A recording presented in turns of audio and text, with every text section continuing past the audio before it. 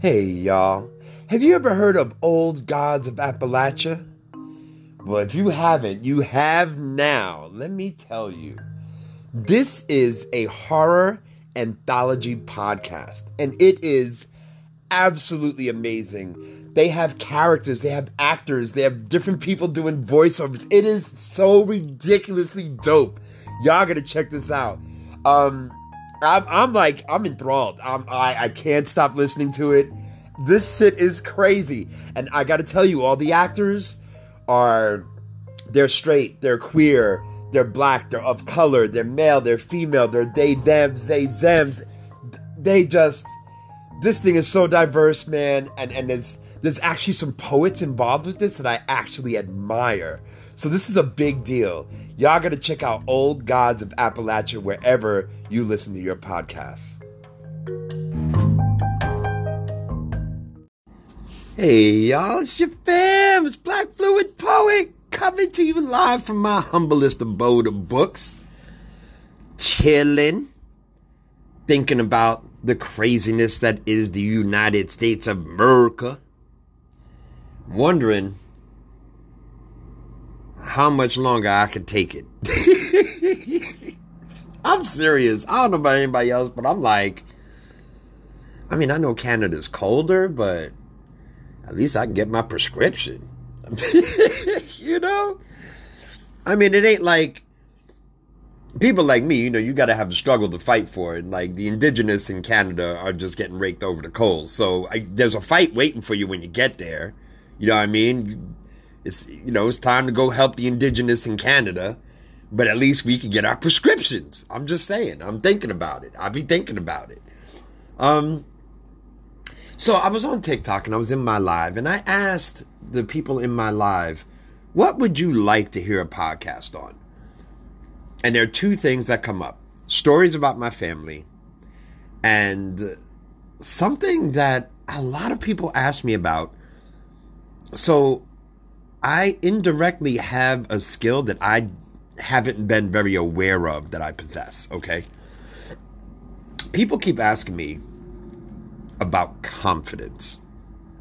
And I don't know what it is about me that exudes confidence. But it isn't a word that I actually consider on most days. And maybe that's why I appear so confident, because I don't concern myself with how confident I appear. I know, it sounds crazy, right? But check it out. So,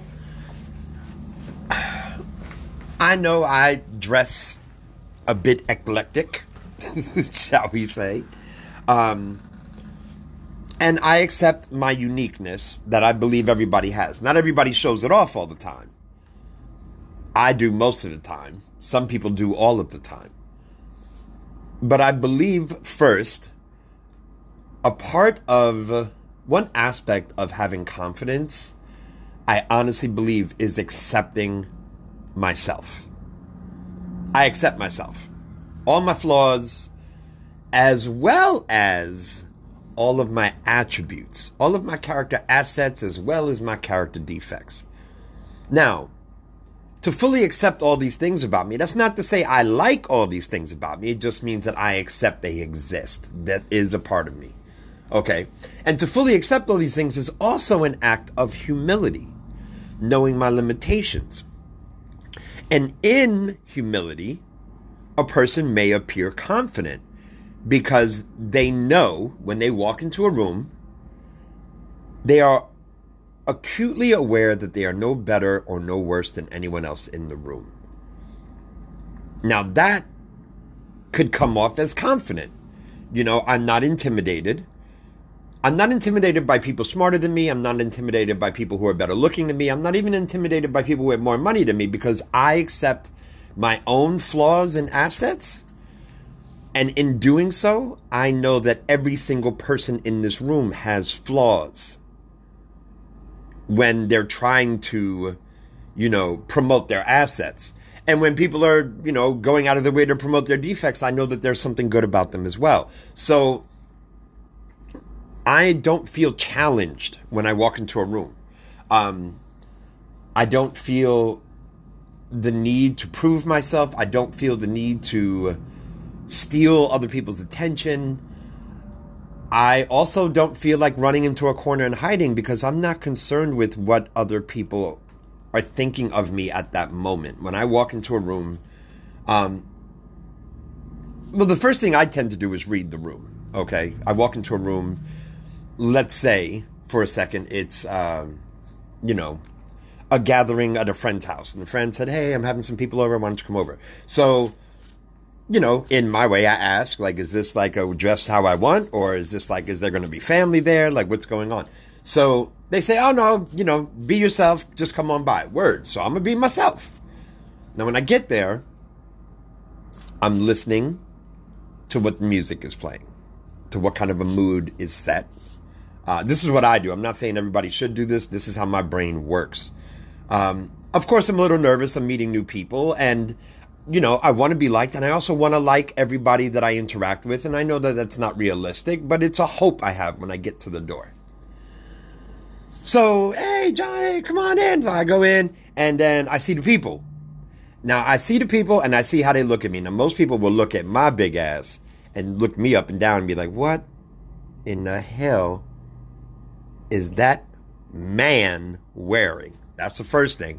And then there's other people going, oh my God, I love your outfit and makeup. Oh my God. So there's a balance, right? Because I get both as soon as I walk into a room. Now, the first thing I ask myself before I start interacting with people, well, I don't ask myself anything. The first thing I remind myself is that I am not here to show off. I remind myself that this is not the stage. I am not here to perform.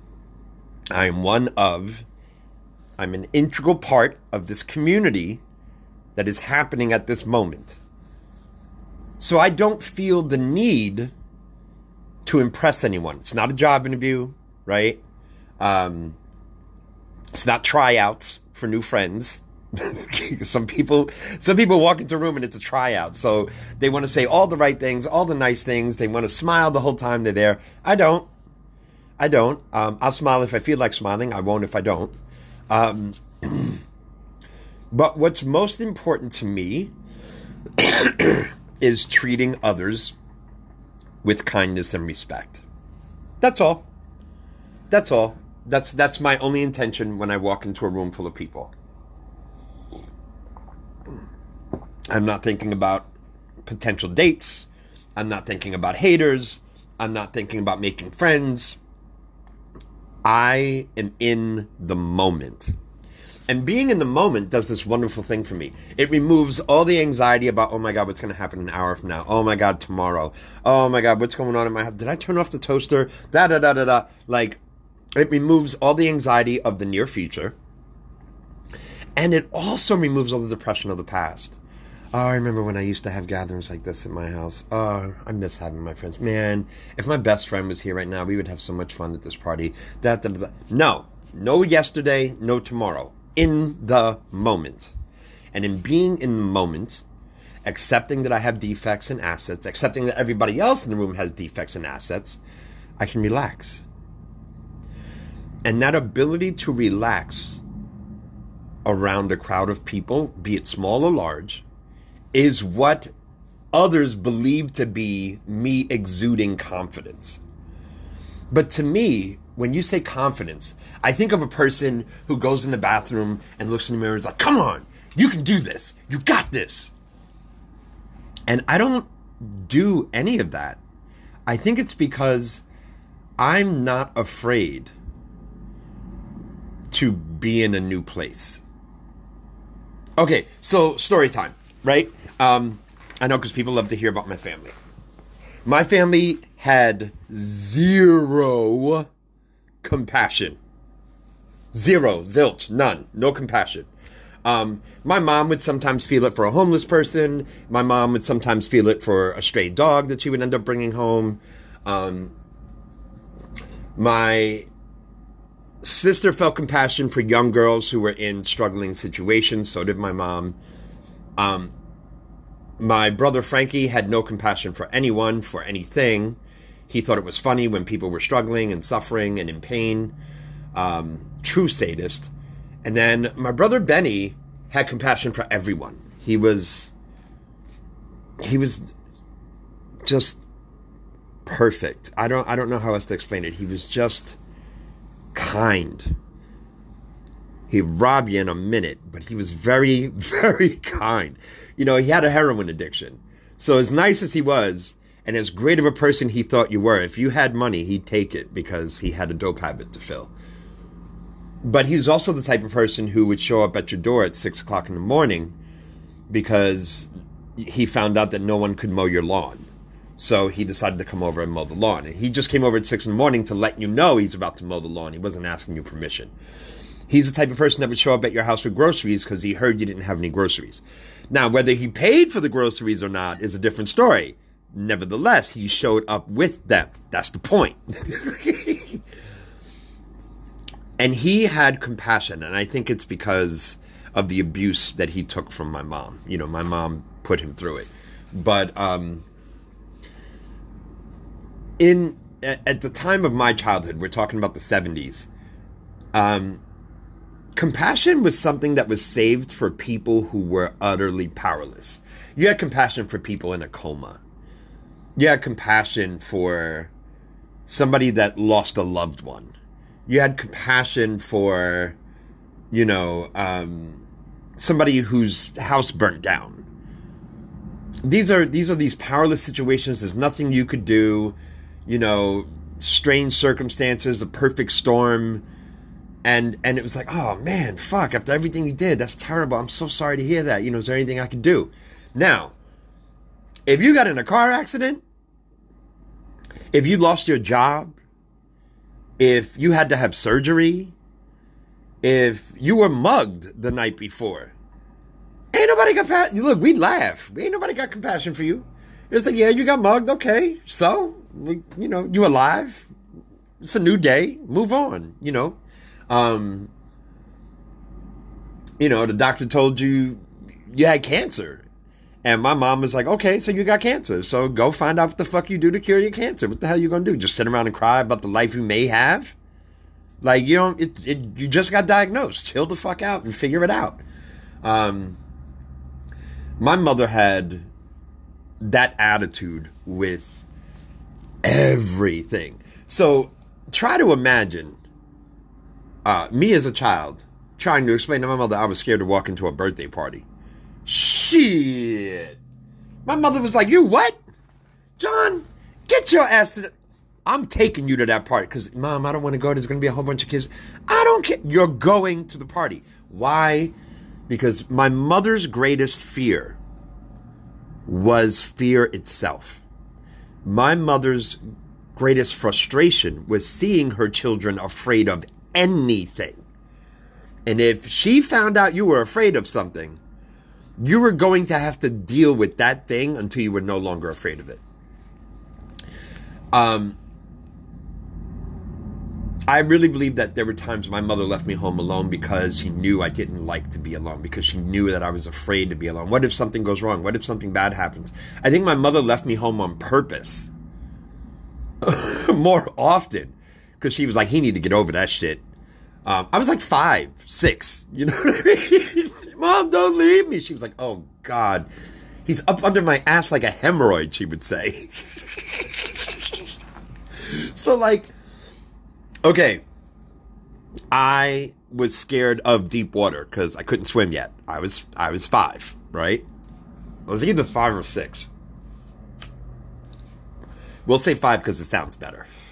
But I was about 5 or 6, and I was at my Uncle Tommy's house. My uncle, wealthy man, had an in-ground pool. It was the first one I ever saw in real life, right? Besides the public pool in New York City. But we out in the suburbs now. We out in Jersey. We at my uncle's pool. And it is beautiful, but nobody wants to take me to the pool. And I can't go by myself because I can't swim. So I'm crying. My mother's trying to enjoy her screwdriver. It is in the morning. You know, it's 7 o'clock in the morning. My mother's drinking vodka and orange juice. And my Uncle Tommy is watching, you know, some morning show and sitting in his lazy boy chair. My Aunt Joan is doing stuff in the kitchen, and I have 2 cousins there, and they're just chilling. And I ask everybody, can you take me to the pool? Oh, after breakfast. Can you take me to the pool? Oh, maybe later. Take me to the pool. It's 7 o'clock in the morning. Don't nobody want to go to the pool? So my uncle says to my mom, Kay, that's what they called her. Kay, why don't you take him to the fucking pool? He wants to go to the pool. Like, just my mother's like, I will in a minute. But my mother was white. And so was her brother Tommy. All of them are white. I'm the only one with olive skin. These folk ain't trying to be out in the sun. They'll die. Like my mother, you could see the veins through her skin in her face. Like she was very, very pale. These people were clear, all right? These were clear white folk.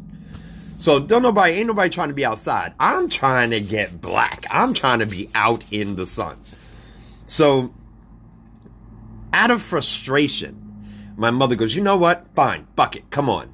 And she lights a cigarette, grabs a drink, and continues to walk out the sliding back patio door towards the pool. She goes, John, come on. So I go walking out there with her. I'm in my bathing trunks. I'm ready to go, So she walks me up to the pool, and she walks me over to the deep end. And standing at the edge of the deep end, she's standing to my right. She's maybe, a foot, 2 feet away from me, tops.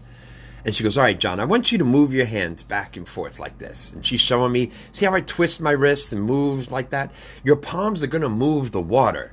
And I was like, okay. She goes, and while you're doing this, pretend like you're walking. You're going to kick your feet like you're walking. You're going to do one, then the other, one, then the other. And I said, okay. She goes, and that's how you stay above water when you're in the deep end. You're not going to touch the ground, but I don't want you to be scared. And I said, but I am. She goes, well, you need to stop. You need to stop being scared of every goddamn thing. There's going to be things in this world, John, that really want to hurt you. A swimming pool is not one of them. Do you understand? And I said, yes. She goes, okay. And shoved me in the deep end of the pool.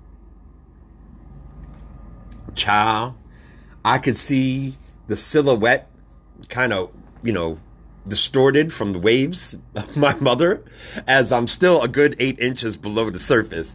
And I can barely hear her muffled commands of kick your feet. So I kick my feet and I get my head above water. And I'm looking at my mother and I'm trying to wrap my little brain around the science of I am not standing on any surface, yet I'm managing to keep my head above water. I don't understand how this is working. I don't get the physics of it, but it's really happening. My head is above water even though I can't touch the ground. And she goes, are you okay? And I said, yeah. And I'm, panicked a little bit. She goes, okay, now keep pushing the water out of your way until you can get your body over there to that ladder. So I pushed until I could get to the ladder. And she goes, okay, good. Climb out of the water. I climbed out. I said, Mom, I did it. She goes, yeah. Go over here to the diving board. I go on the diving board, and I'm looking down. Now, this water looks hella far down from the diving board. The diving board's like, maybe 1.5 feet above the water. But it looks like it's a good 10, 20 feet. You know what I mean? And she goes, jump off. And I go, I don't know. And she goes, John, goddammit, what'd I tell you about all that scared shit? Jump off. And I jumped. I hit the water, floated my way back up to the top, moving my hands and my feet, and then got my body over to the ladder again. She goes, good, now you know how to swim. If you have any problems, I'll be in the house. And she walked in the house and left me out there to swim.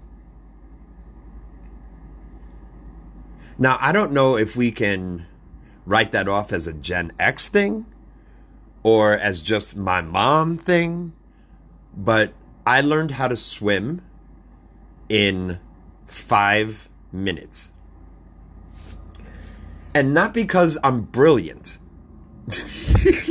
Not because I'm especially skilled and in tune with nature. Not because I'm a fucking water baby. It's because if I didn't learn how to swim at that very moment, my mother would have watched me nearly drown before she saved me. I knew my life was on the line if I didn't learn how to swim right fucking now. And when you grow up with experiences like that, walking into a room full of strange people doesn't seem so frightening. You know what I mean? Like, my own mother almost killed me. You know what I mean? Like, she almost killed me. And the reason why my mother was like that is because society almost killed her. Society didn't give a fuck that her husband left. The landlord didn't care that she didn't have no job skills. You know what I'm saying? Them people at welfare, they didn't give a damn whether you had enough money for food or not. You just better do what you're supposed to do or you'll die. You know what I mean? You had to survive. And I think what capitalism did to the parents of Gen Xers is the same thing that parents of Gen Xers did to said Gen Xers. There was low empathy, high expectation, and there was this apathetic approach to any struggle. There was always a rolling of the eyes when someone complained about unfairness and injustice. It was like, oh God, just roll with it, man. Like, I really believe that boomers are responsible for the phrase, life ain't fair. Be like, but that's not fair. Life ain't fair. It's because that's what they learned from the society around them. When I walk into a room and people are believing that I'm exuding confidence, what I'm exuding is trauma.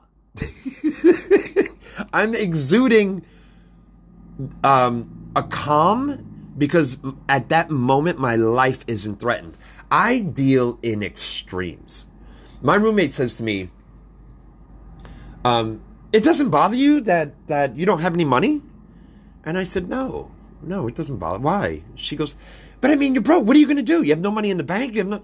And I said, yeah, well, I mean, I grew up poor, so poverty that's okay. And she said, but what if something goes wrong? I said, well, if something goes wrong, then I'll lean on my friends and we'll figure it out. And she said, that's it. And I said, yeah. She goes, you don't. And I said, look, I have cigarettes. I have food. My clothes are clean. I have a roof over my head. I'm good. What is there to worry about? And she was like, you really like, and I said, unless my life is threatened, it's not the top priority. It's just not the top priority. And I say that because when I walk into a room full of people, I don't feel like my life is on the line. And if my life isn't on the line, I'm not going to feed into it too much. I don't know if that's a Taurus thing, a Gen X thing, or trauma, but I know that I don't give much attention or energy to things that don't have power over my entire life. You ain't got money for the bill, throw the bill in the garbage. No sense in hanging it on your fridge to stare at how broke you are. I say throw it in the garbage. I still feel that way. People have talked to me about it.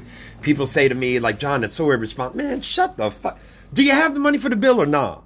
No, I don't. Throw the goddamn bill in the garbage. Don't nobody want to look at all of that pressure. You want to put the fucking bill up on the fridge so you can stare at it? I know I owe them money. I ain't forget. But I'm not going to beat myself up for not having enough. I deserve a break. Could you imagine doing that to your neighbor? Could you imagine doing that to a friend of yours? Hey, you still ain't got the money for that bill? Well, just remember, you still got that bill. And then 2 hours later, be like, hey, you got the money for that electric bill yet? You know, your phone bill's coming. No, I wouldn't do that. But I've seen people take bills and magnet them to the fridge. And every fucking time you go to get something to eat or drink, you got to stare at the fact that you are falling short this month. But what? I feel like Eartha Kitt when they were like, compromise. Would you compromise? For what compromise? For what? You know what I'm saying? Like, the fuck you gonna hang the bill on the fridge for? Just to remind yourself you ain't shit this month? Man, not me, son. Nah, I'm not doing it. Next time I get a paycheck, we're gonna revisit the bills. Until then, I don't want to hear about it. I don't want to talk about it. That shit is not the top priority. What's the top priority?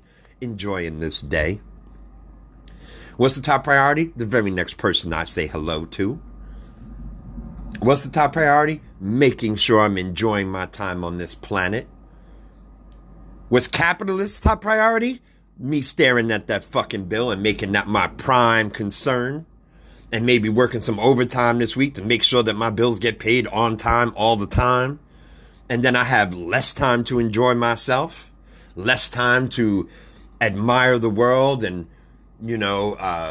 fall in love with new friends. If it was up to capitalists, I'd work 3 fucking full-time jobs and sleep maybe 1 hour a day on my breaks. That's what capitalist has in store for me. So, to exude confidence,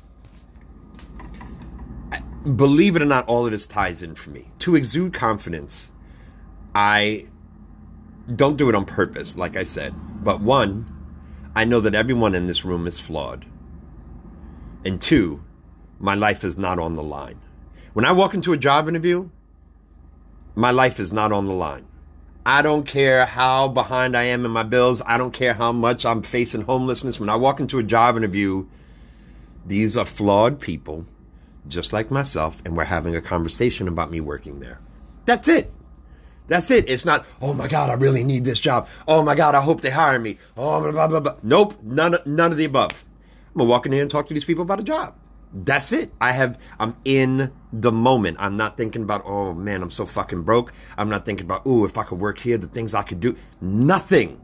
I'm not thinking about anything but the second I am existing in.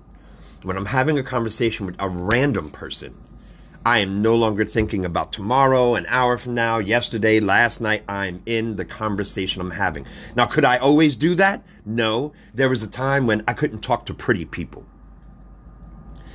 Like, to talk to a pretty person, if it's somebody that I would be attracted to and they're fine, I'm like, oh my God, look how fine they are. Oh my God. And meanwhile, their mouth is moving. I ain't hearing shit. And then, like, there's those key moments when you know how to nod or say, uh-huh. It's like, they're like, you know what I mean? You're like, uh-huh. Bitch, I ain't hear nothing you said. You so fine. Oh my God, you so fine. Or if I'm talking to a guy who's really good looking, I'm like, damn, how come I don't look like that? And he's telling me about his job and the problems he's having with his partner or his girlfriend or whatever. And I'm nodding my head, and I'm looking, I'm like, damn, I remember when I had a washboard stomach. I miss them days. And there's my depression. I'm talking about the past, I remember I had a friend of mine, good-looking poet from New York City. I'm not going to mention his name. But he said, hey, man, you want to go to this club with me? And I was like, hell no. The fuck? I'm not trying to be the wingman. Like, no, you too good looking. I can't go. He's like, oh man, come on. And I was like, yeah, I'm not going. No, you better invite somebody. Hell no. No. So to have two women in the club fighting over who has to go out with me because the other one wants to be with you? No, I'm not doing all that. But I was in my 20s then. Let me tell you, if someone far better looking than me said, hey, you want to go to this club with me? I'd be like, hell yeah, let's go. Because I'm no longer concerned with how that's going to turn out. I'm no longer concerned with past experiences that did or didn't go well. And all of this feeling, this what some people call confidence, what I believe to be humility and empathy, I want that with the next person I date. I don't want to think about past relationships. I don't want to think about future mishaps. I don't want to think about the possibilities of how many ways this thing could go wrong. I want to be in the moment. And I want to fall in love like I was in high school. You know what I mean? Confidence is about focus. I believe confidence is about refusing to juggle many thoughts or feelings at once. It's almost a form of meditation.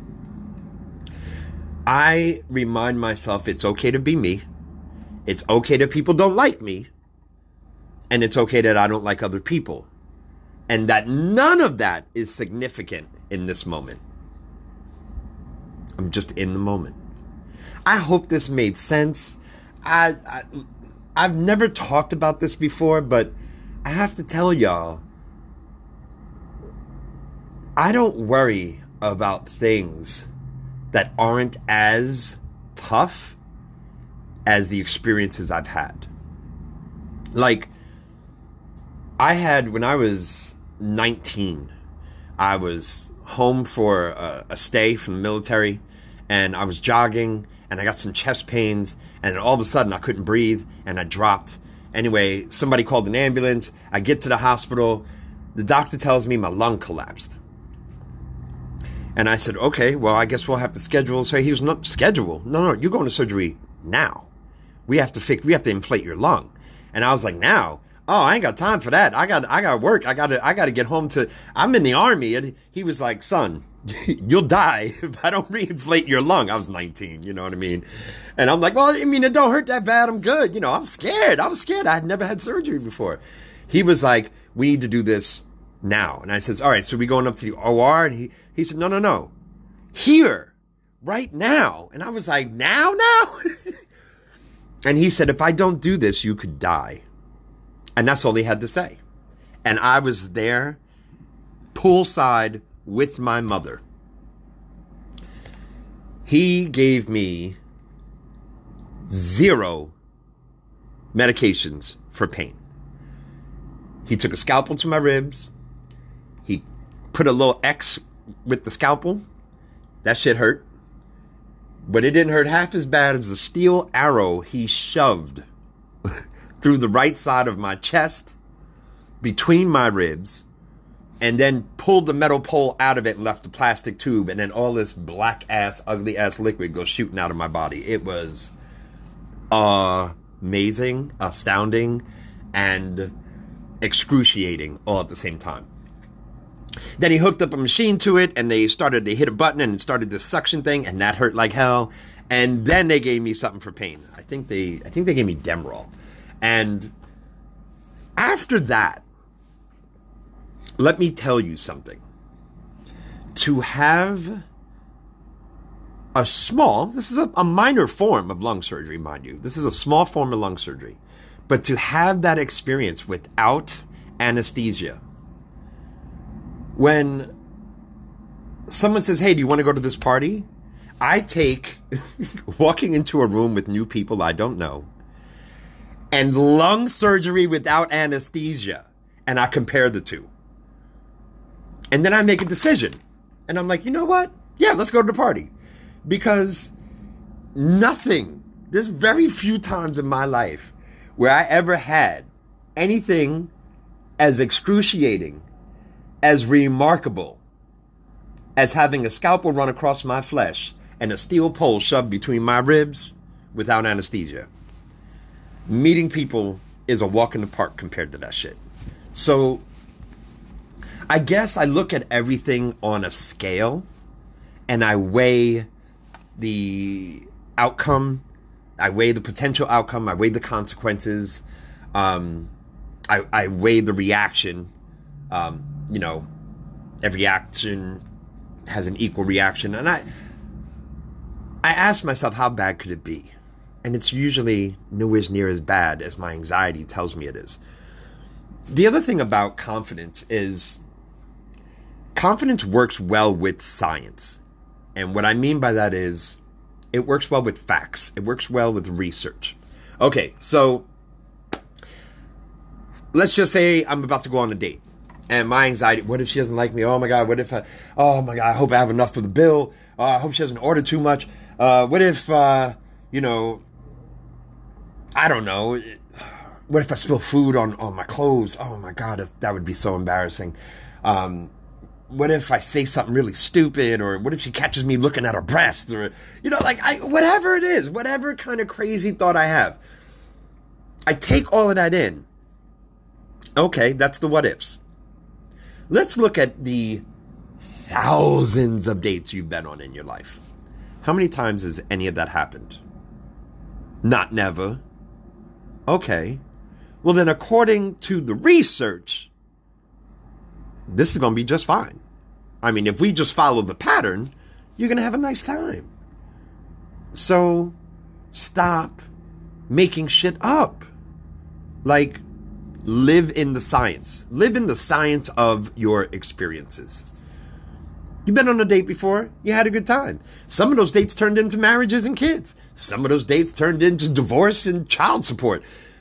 But at the end of the day, those dates were fun, were, adventurous, spontaneous, joyful, funny, sexy. So this constant grinding, gnawing thought of how things could go wrong. That is the fear that my mother feared the most. This unwelcomed, unrecognizable, irrational, constant. I think of Homeboy from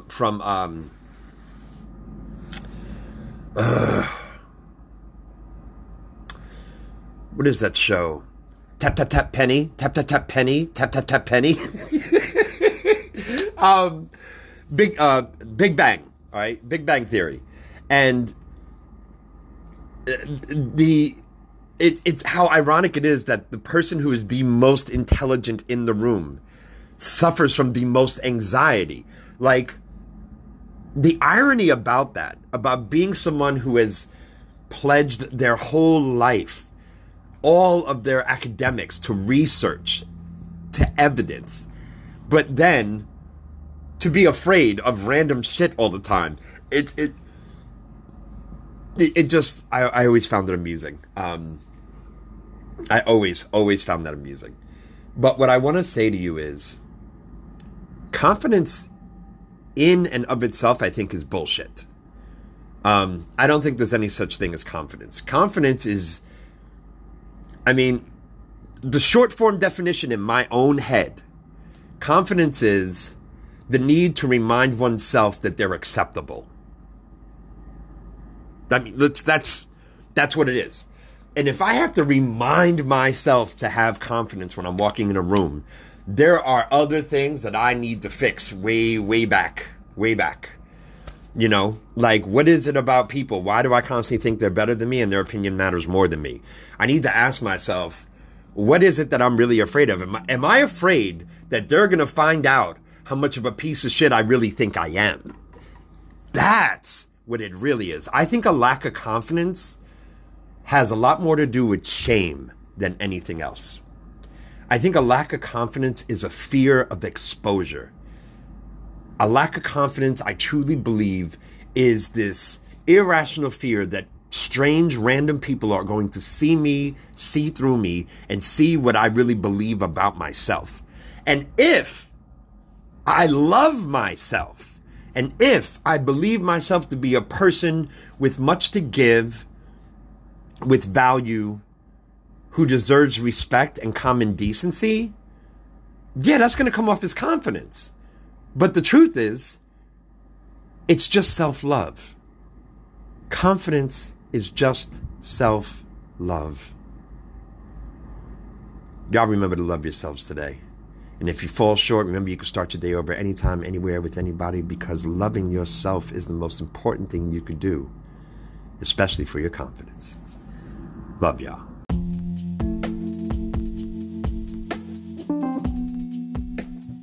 Hey, y'all. Your fam, Black Fluid Poet. Check it out. If you love this podcast, I want to thank you for favoriting the podcast because it means the world to me. However, the way I can get more advertisers is to have more subscribers. If advertisers see that I have a lot of subscribers, they will be more willing to give me opportunities to advertise for them. So in order for me to get these ads, I need to get to a decent amount of subscribers. So you come here to anchor.fm and you go to support and you can pick 99 cents, $4.99, or $9.99. Please feel free to pick 99 cents. I am overjoyed at anyone who wants to support my dream of getting this podcast taking off. You know what I'm saying? So please just consider it. If I could get 1,000 subscribers, I could get out of this poverty thing. You know what I'm saying? Because, the struggle is real. Y'all take care.